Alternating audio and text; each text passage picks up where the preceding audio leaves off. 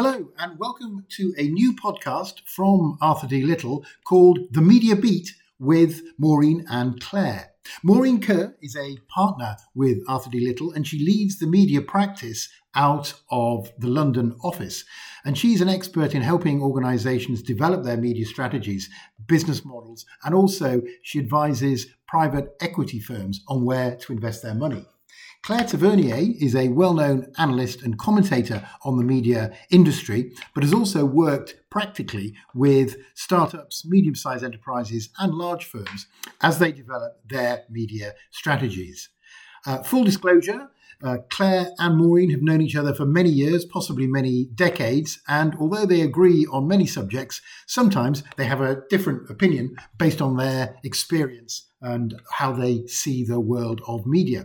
So I'm expecting a lively and interesting debate. My name is Oliver Turnbull. I'm going to be your host, and it's my great pleasure to introduce Maureen and Claire. Thank you, Oliver. And thank you. It's great to be here.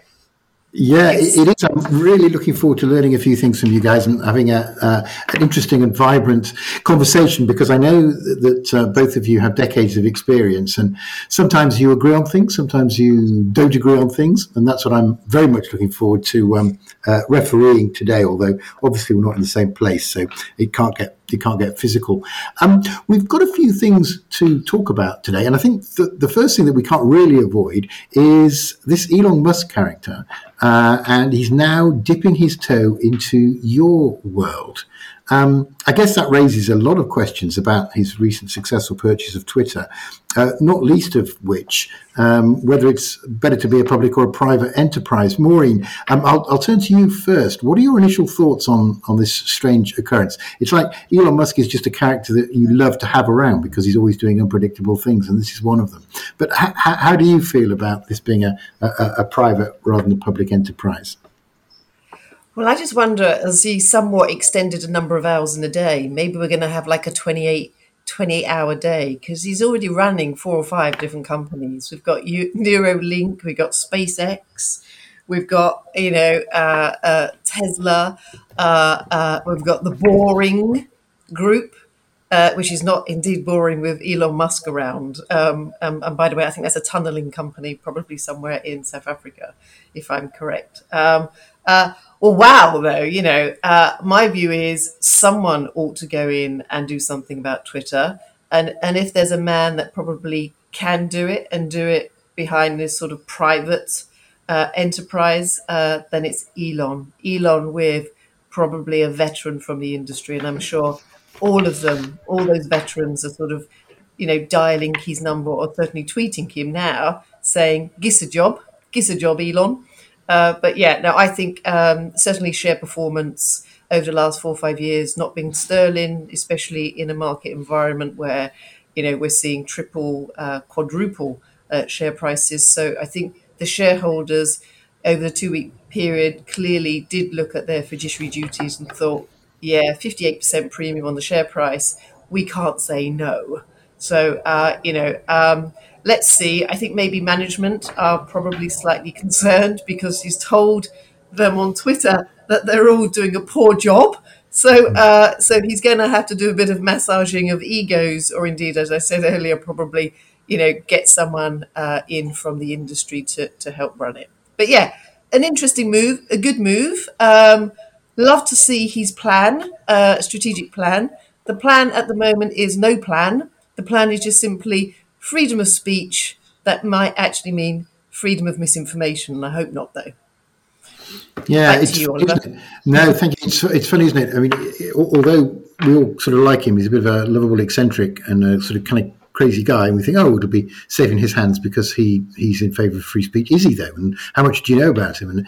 And would it be better to be? It's such a powerful thing, such a powerful tool that everybody uses now. Is it really safe in private hands? Claire, what's your take?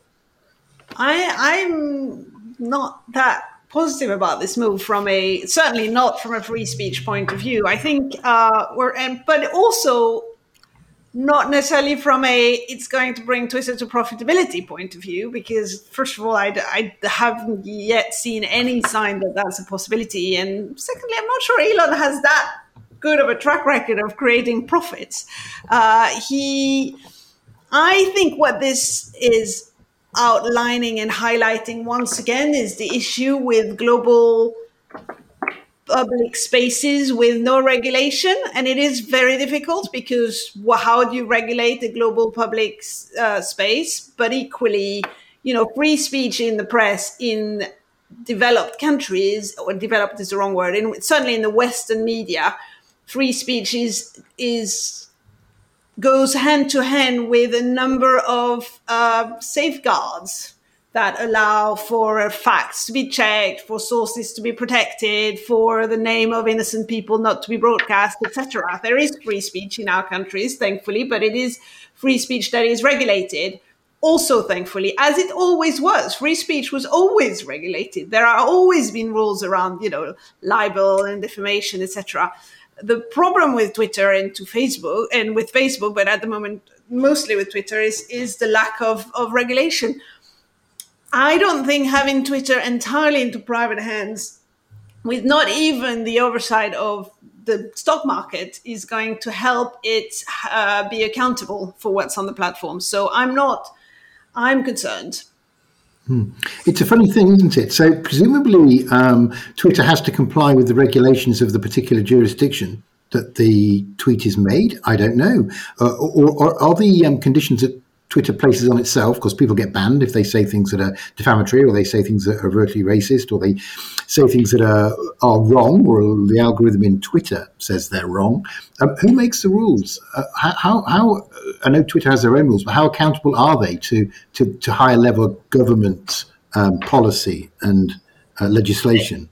There is very, very little accountability. The people tweeting may face criminal charges in the countries where they're tweeting. And in fact, in the UK, there have been cases against people who have, for instance, tweeted the name of suspects in murder cases and that sort of thing. But Twitter itself is not accountable. There is a really interesting article in The Atlantic that came out, I think today or yesterday, that outlines the efforts that Twitter has made since 2015 to try to moderate some of its content. And it's not always succeeded. It's improved what it has, but it's been a very, very difficult endeavor, partly because of the volume, partly because algorithms can't actually deal with, the different ways that content might be offensive, and partly because sometimes the person tweeting them is the president of the United States, and that makes things even more complicated. It's strange, isn't it, Maureen? What's the end game? Would public ownership help that in any way, or is it simply a case of there's this gigantic wall out there in digital hyperspace that people can spray on with spray cans whatever they want?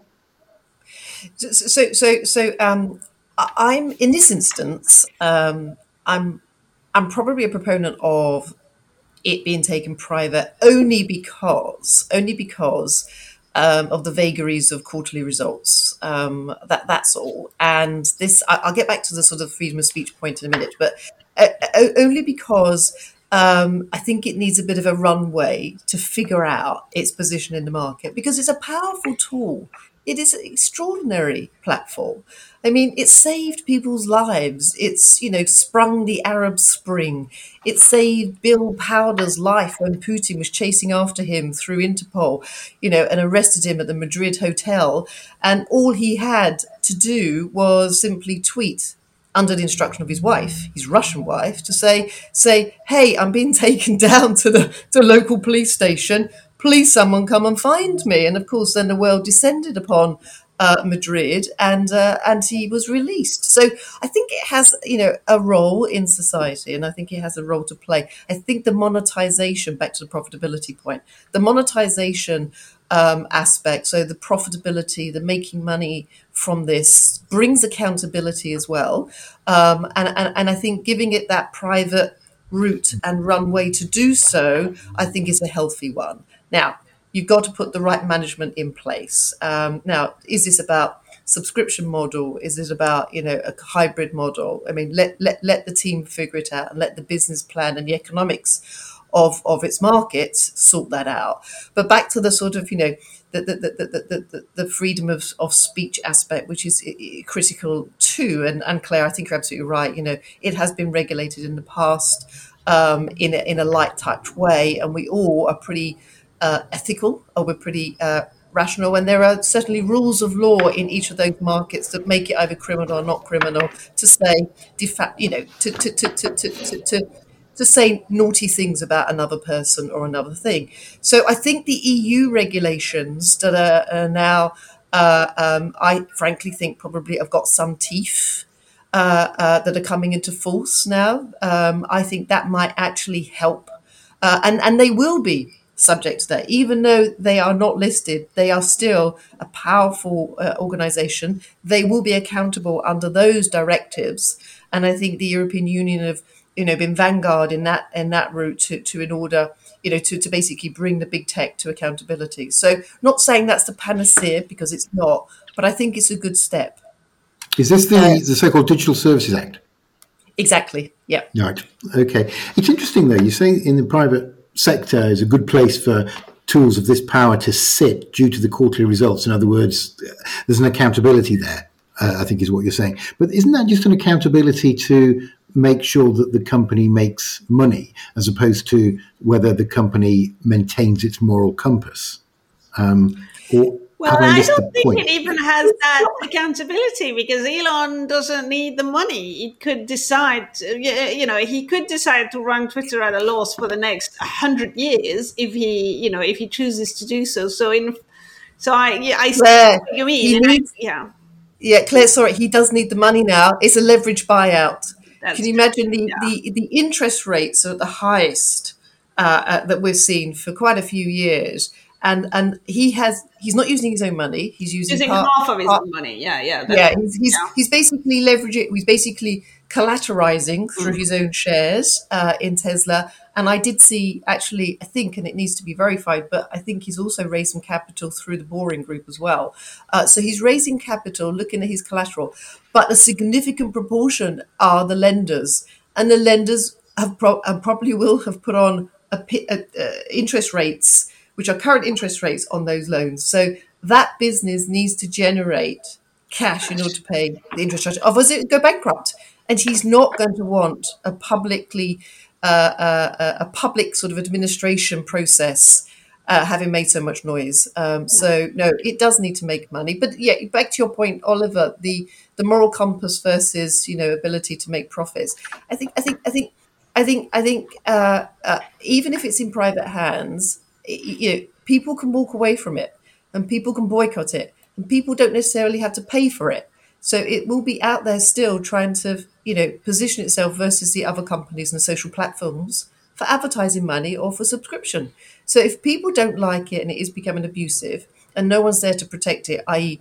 the public money being the listed stock market money, which all the analysts were pouring in. Not the analysts, but the financial institutions were keeping it afloat.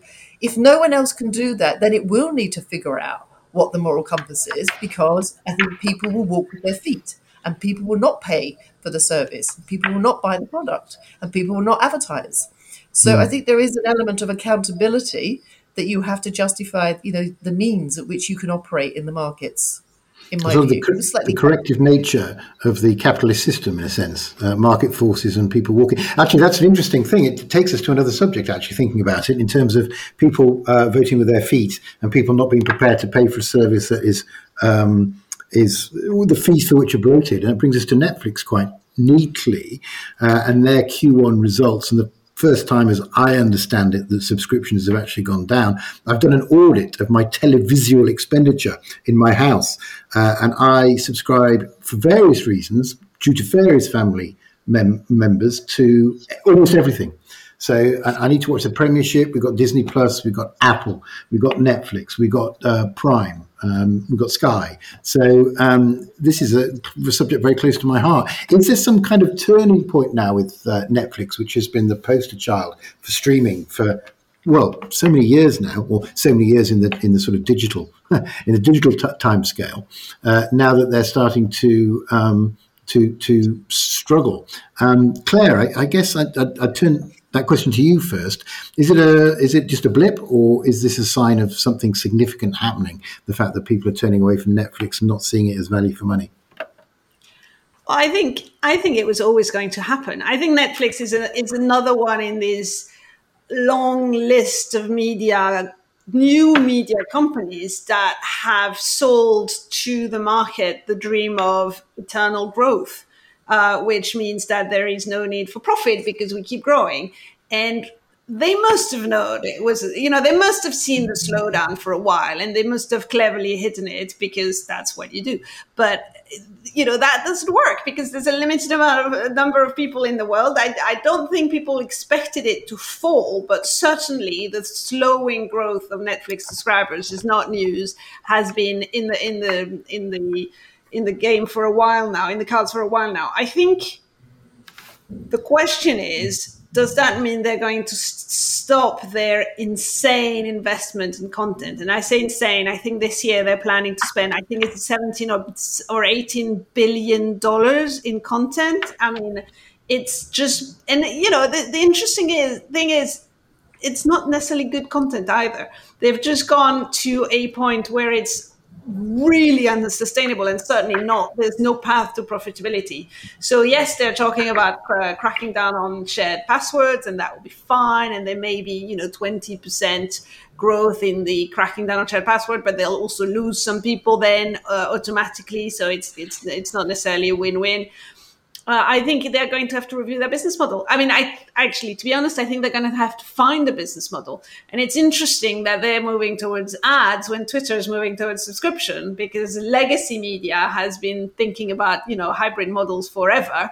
Everything is always hybrid in media. There's always advertising. Well, in most media, there's advertising and consumer spend. And so it's interesting to see that New Year is discovering this reality.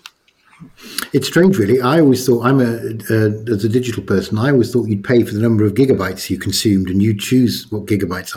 This subscription thing has came as a horrible shock, and it's a very easy way to get rid of money. You even have to buy certain sporting events, even if you subscribe. It's absolutely crazy. Maureen, what's your take on Netflix's?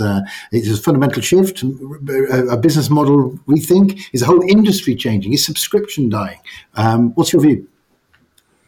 Well, I went public on this last week. I think I dropped a lovely chart that I picked up from one of my favourite commentators, an economist called John Author. He writes for Bloomberg, and his opinion pieces are fantastic. So I was egged on, let's say, by him. So I stole his chart that did show the share price dip, and remarkably, 35% drop in share for what I saw as only 200,000 subscribers had dropped. That's 0.09%. I mean, there's a mismatch. There's an imbalance. Exactly. There's an imbalance, and exactly what Claire just said, actually, which was it was all about Netflix and the social media companies and the new streamers and the new commissioners. The markets, the Wall Street, the FTSE 100, they all factor in the future aspirations, the future profits, the promise of perpetual growth, which it doesn't exist. And yes, we all knew this was going to come.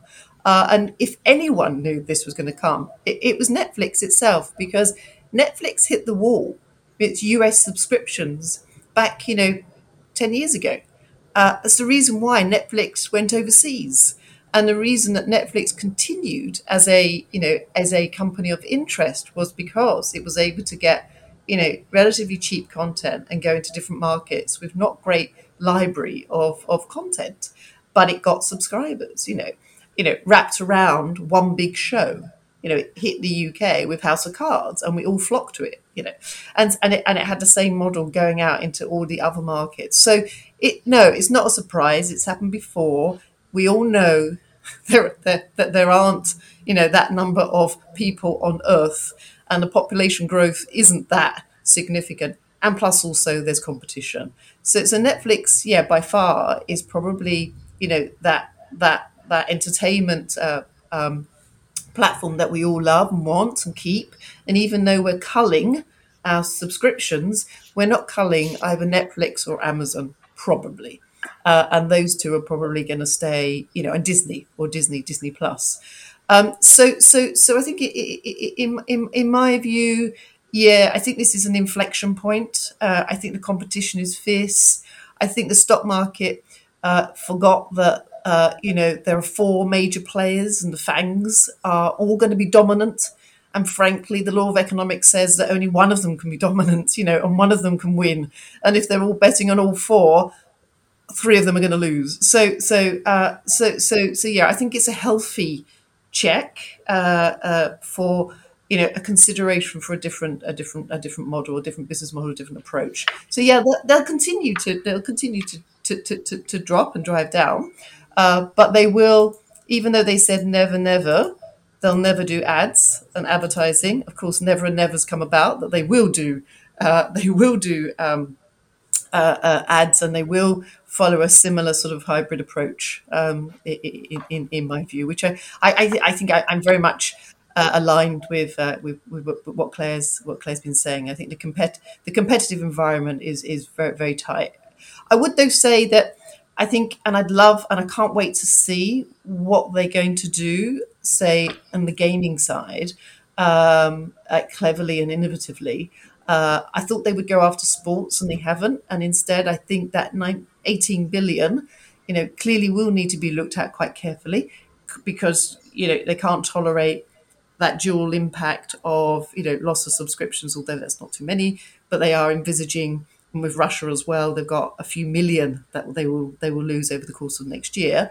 That the city, the analysts, they're not going to allow them to keep spending. So someone will check that 18 billion probably will start to fall, or they ought to become a little bit more discerning about how they spend the 18 billion, because it's not reflected too much in the quality. So two things there. I think that they're going to start to do something interesting and innovative in the kids or gaming space. They seem to be attacking that at a speed which was probably faster than they did at entering film. So I think that'd be really interesting to see. But they have to do something, yeah. So I just had 2 points. First of all, they've just announced that a lot of the animated series people that they've hired extensively over the last 2 years have left or are being let go. So I think as much as they're still investing in animated features, I think they have slowed down a lot on the animated series front, which is interesting. And I don't know where that will end up. I think it's important to say, though, that Netflix itself may not survive in its current form, or it may change, or it may downsize, or it may come out of a few markets, which wouldn't surprise me that it decides to exit a few of the big markets.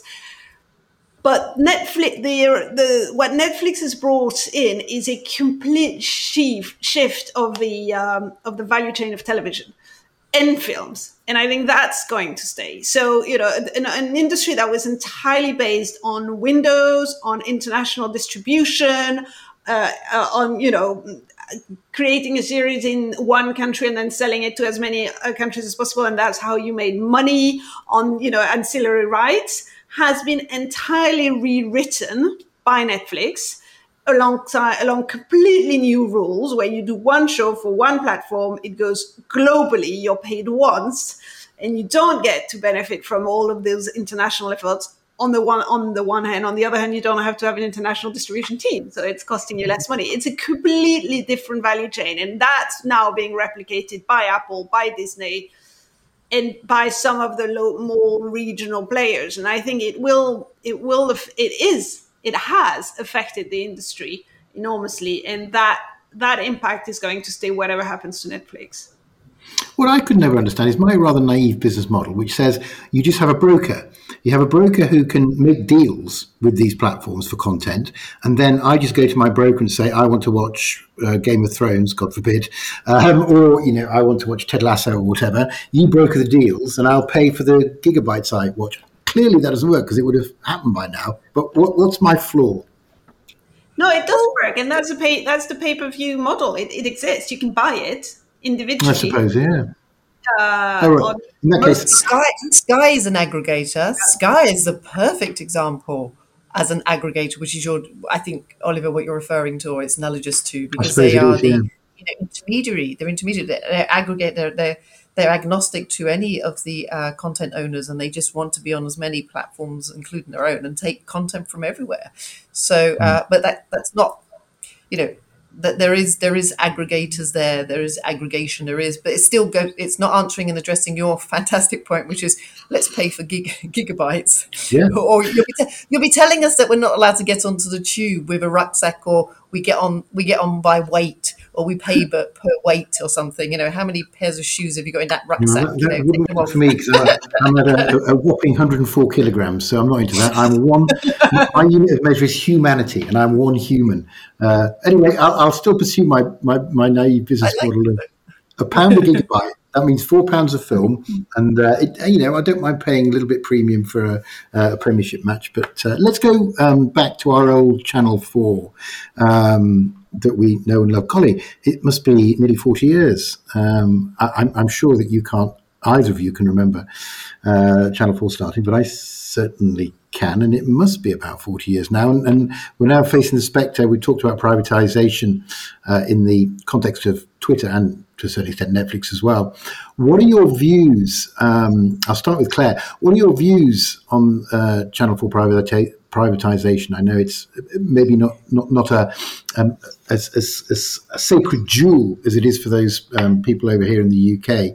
But as news is these days, if you read the news, it's either the end of the world as we know it, or it's the best thing that's ever happened. I'm assuming that the reality is somewhere in the middle, but I'd love your views on that. Well, it's interesting, isn't it? Because when we were talking about Twitter, I took the sort of content side and said free speech, etc. In this case, I think people are playing up the content side a bit too much. And I love Channel 4. I watch Channel 4. I think it's a fantastic channel. I think they've commissioned incredible content. But they're not propping up the UK production industry. If anybody's propping up the UK production industry, it's Netflix, to be honest, at the moment. It's not Channel 4. They have been wonderful. They are very creative. But they've always been run as a commercial entity, and they choose shows for their creative values, but also because they know people will watch them.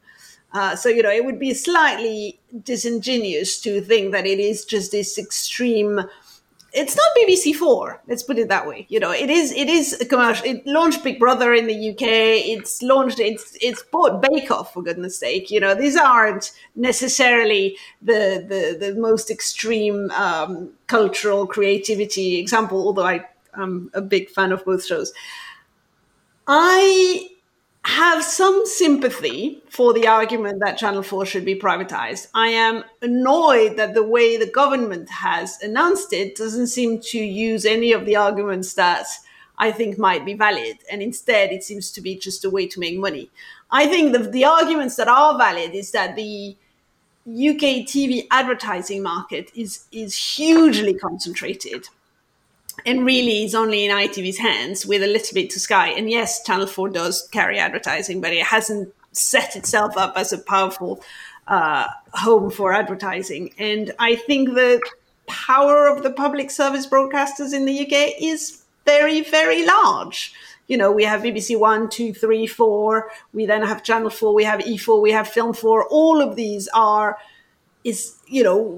with various limits and controls. They're all in the government's hands. There aren't many countries in the free world where that's the case. And I think Channel 4 is a very well-run enterprise that could survive extremely well and remain very creative if it was privatized. Yeah, Maureen, I know you understand the limitations of capitalism, but the advantages too. What's your feeling? I concur with everything that Claire has said. I'm probably that's a first look, but I'm probably more of a proponent for now. In the last, say, 5, maybe 10 years for privatization, and the reason for that is that I think Claire's absolutely right. It has got a fantastic sort of position in the UK, but it's limited to the UK. And it's got an excellent brand. It's got an excellent sort of creative know-how, juices, people. It just is a magnet for, innovative TV and filmmaking. I think David Abraham, did a sterling job at setting up, the commercial enterprise, which is about the advertising. And also he really did figure out the demographics and the audience that he was targeting. So I think it needs to now go to a different stage. And the stage is the international stage. And it can't do that where it stands now, but it can do that in private hands. And I agree. The way that it's the way that it's been positioned, the way it fell into a consultation was a bit ham-fisted, and I think probably not the best way of doing it. It brought controversy instead of an opportunity to really look at a great asset, a great business in a great market, UK creative economy, and it just was a bit of a sort of shambles, to be honest, to be frank. But that said, I think the government can set up a good sales process that it needs clarity around the conditions. And I think it needs to appreciate that, it needs to get the value. It should get the value. It should have a price tag that is representative. And at the moment, the way it talks about Channel 4, the way it's marketed Channel 4, it's doing itself a disservice because it's already shaved off, say, 40% of the value by talking about quotas in the UK independent sector. I'm all for the UK independent sector, but I think, again, Claire's right, that it's not the legacy commissioners that have been keeping that sector alive. It's Disney, it's Netflix, it's Amazon, it's all the new commissioners that have been keeping it alive. So let Channel 4 out to play, and let us get as much money as we possibly can that represents the value of Channel 4. And I think let's do it basically let's do it properly. Because there are interested parties, and the UK, even though Brexit aside, even though because we're still part of the European Council, even though we're no longer viewed as the gateway to Europe, we are an excellent place for good infrastructure, a good easy access to great creative people, and we're still a magnet for international creative people. So and there are ways of getting onto the continent through the European Council of Works, and for production to be seen as European production of works. So I think we should just get on with it, privatize it, get some money in the pocket, and give it some freedom, because I think it would do a sterling job internationally. Absolutely. So there are some caveats there for potential buyers, and you obviously advise large-scale investment companies where to place their bets.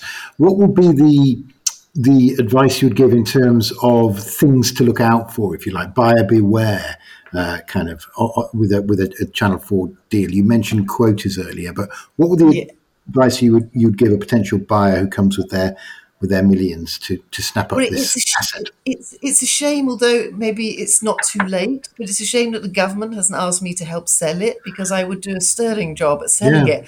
I'm better off on the sell side. I'm so, and I would definitely be able to provide an excellent valuation that is true and could stand up to scrutiny and diligence.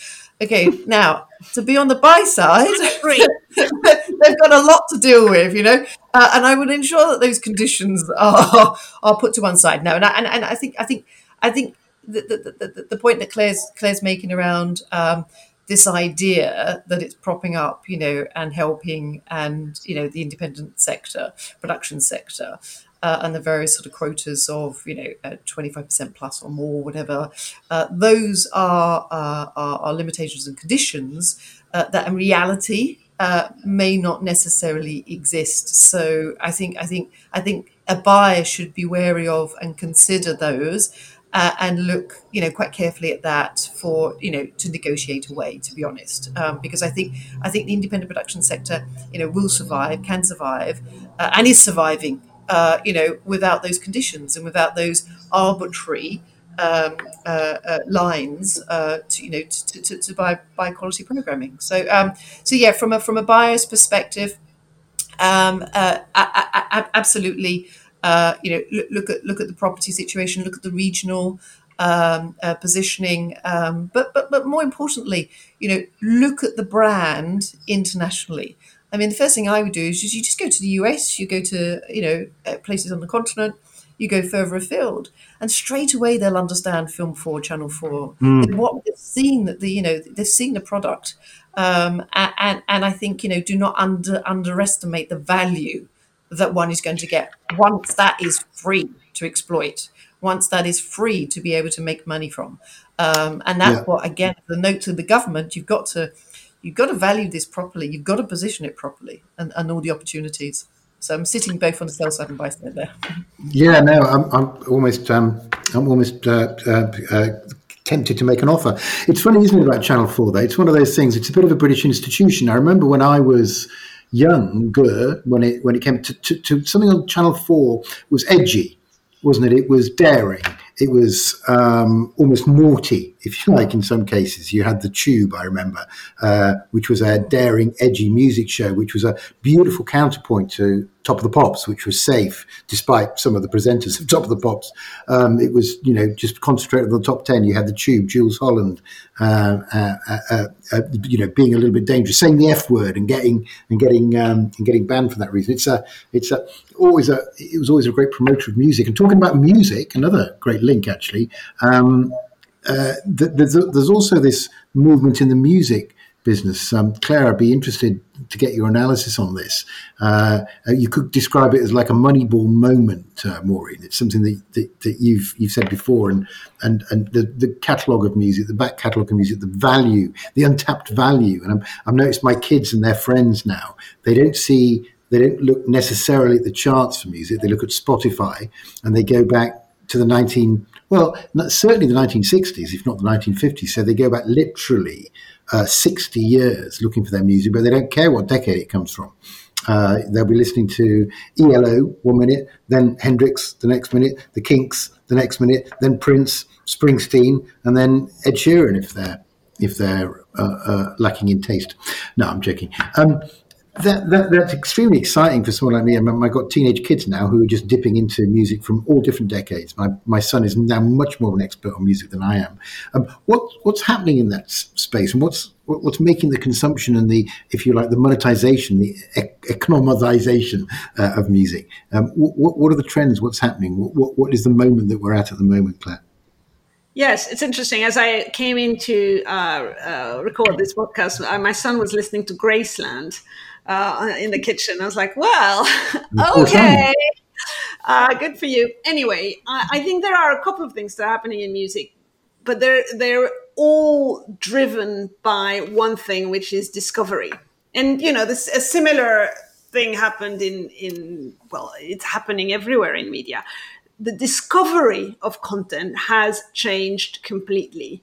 We used to discover music, you'll remember this for those of us who have lived that long, either on the radio or on MTV, right? So we would sit there and we would be pushed new music and we would then discover new talent.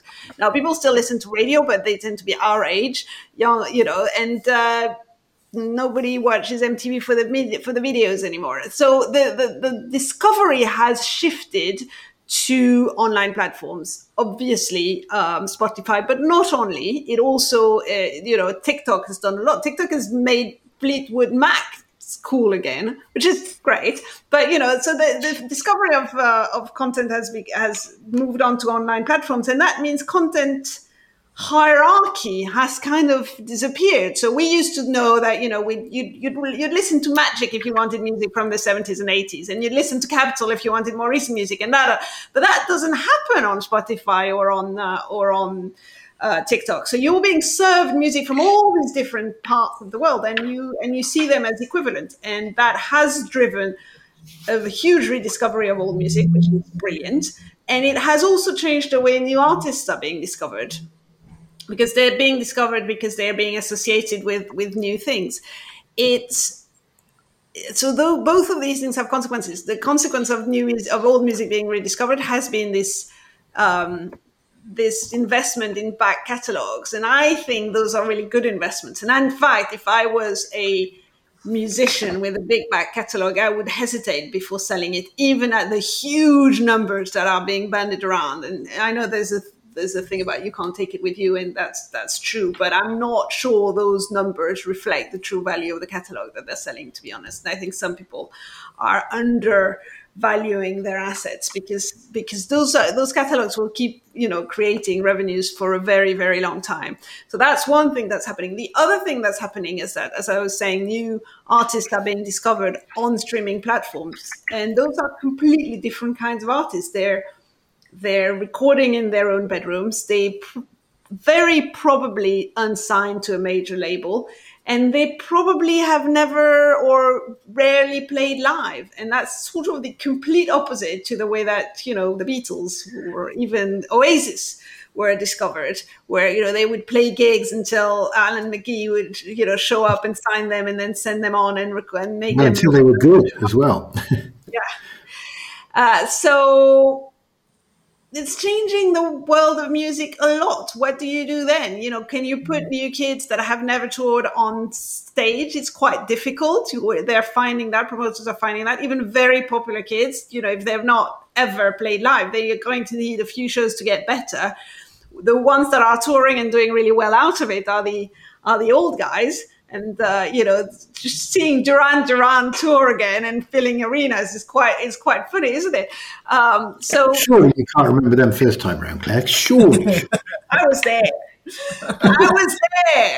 This, in France, I remember reading they were from Birmingham and going, where's Birmingham? Anyway, that sounds cool, you thought. So yes, for a short story, the music industry is again going to a very transformative phase. Yeah, I don't think Birmingham, you probably thought that was the Memphis of the UK, where all this exciting music was coming from. And it's actually Manchester.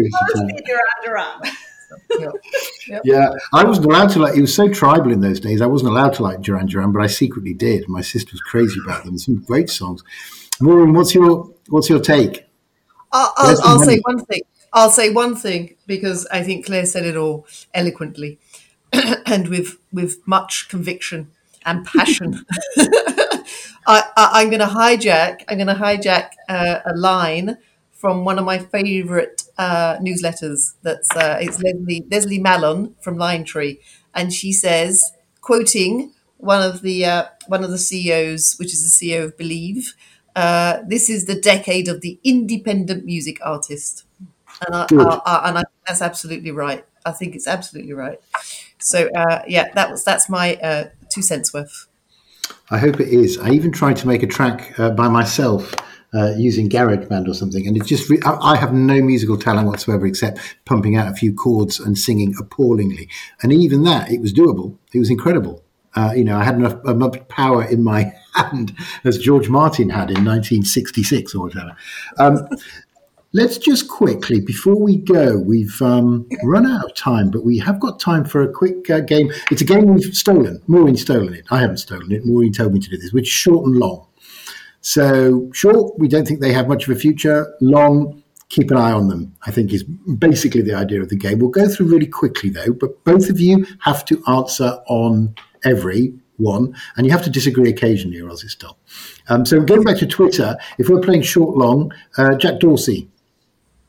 Long. Yeah, long. I'm going long. Okay. Twitter, I think that's an easy one. Long. I'm less sure about Twitter. I'm going to be controversial and say short. That's good. I don't think we can say medium either. I think that's one of the rules of the game. Moving on to our Netflix discussion. Yes, Ted Sarandos, short or long? Short. Short. Both short. I don't think we'll say the Digital Services Act, but certainly on C4 privatisation, inevitably Nadine Dorries. Short. Yeah, I thought you'd say that. UK indies, though, in the TV space? Long. Very long at the moment. Long and very long. Can't have very long. And ITV. Oh, ITV, yeah. ITV is, long. Ultimately, they will be long, but they're going through a bit of a phase. A moment, yeah. Long because they're making some good strides. And particularly ITVX. Let's just see how that pans out. Yeah. Long Oh strides. well, I would short ITVX too. So you short on that because I don't think they can make it in November, but I'm short ITVX. Yes. All right. Yeah. Good. What about music? So TikTok. Long. Long. Who'd have thought it though? Of just even a couple of years ago. Anyway, sync licensing. Don't even know what that is actually. Say this again. Sync licensing. I think that might be the. Oh, yes, that's the selling of the sync licensing of music for TV shows and games, etc., which is becoming a huge revenue source for. We should have mentioned it earlier. So yes, I'll say long on that one. That's a big opportunity for musicians right now. Yeah, crowdfunding. You get royalties for the synchronization of music, and you get clearance for use of music in film and TV shows. Think of Bridgerton and all of the adaptation of Rihanna songs in 18th century ball music. That's interesting. Good. Yeah. That makes sense. Crowdfunding. Sure. I don't know where that comes. I don't like crowdfunding. I mean, okay, that's probably a bit unfair, but I'm shorting it. I thought it was a lovely democratic thing, but it doesn't seem to be front and center anymore. Taylor Swift. Always long for Taylor. Tate is there to stay. She's the power. Yeah, long. I've actually seen her. You wouldn't have thought she was aiming her music and her art at my demographic, but she was superb. A superb artist. Very few people can fill and entertain as a single artist as well as she did. She was really impressive. Finally, BuzzFeed. Sorry? BuzzFeed. Oh, BuzzFeed. Well, just one last one. Short. Yeah. That makes sense. Okay, well, we have covered an enormous amount of ground. It's been really educational, actually. I've learned loads, as I thought I would.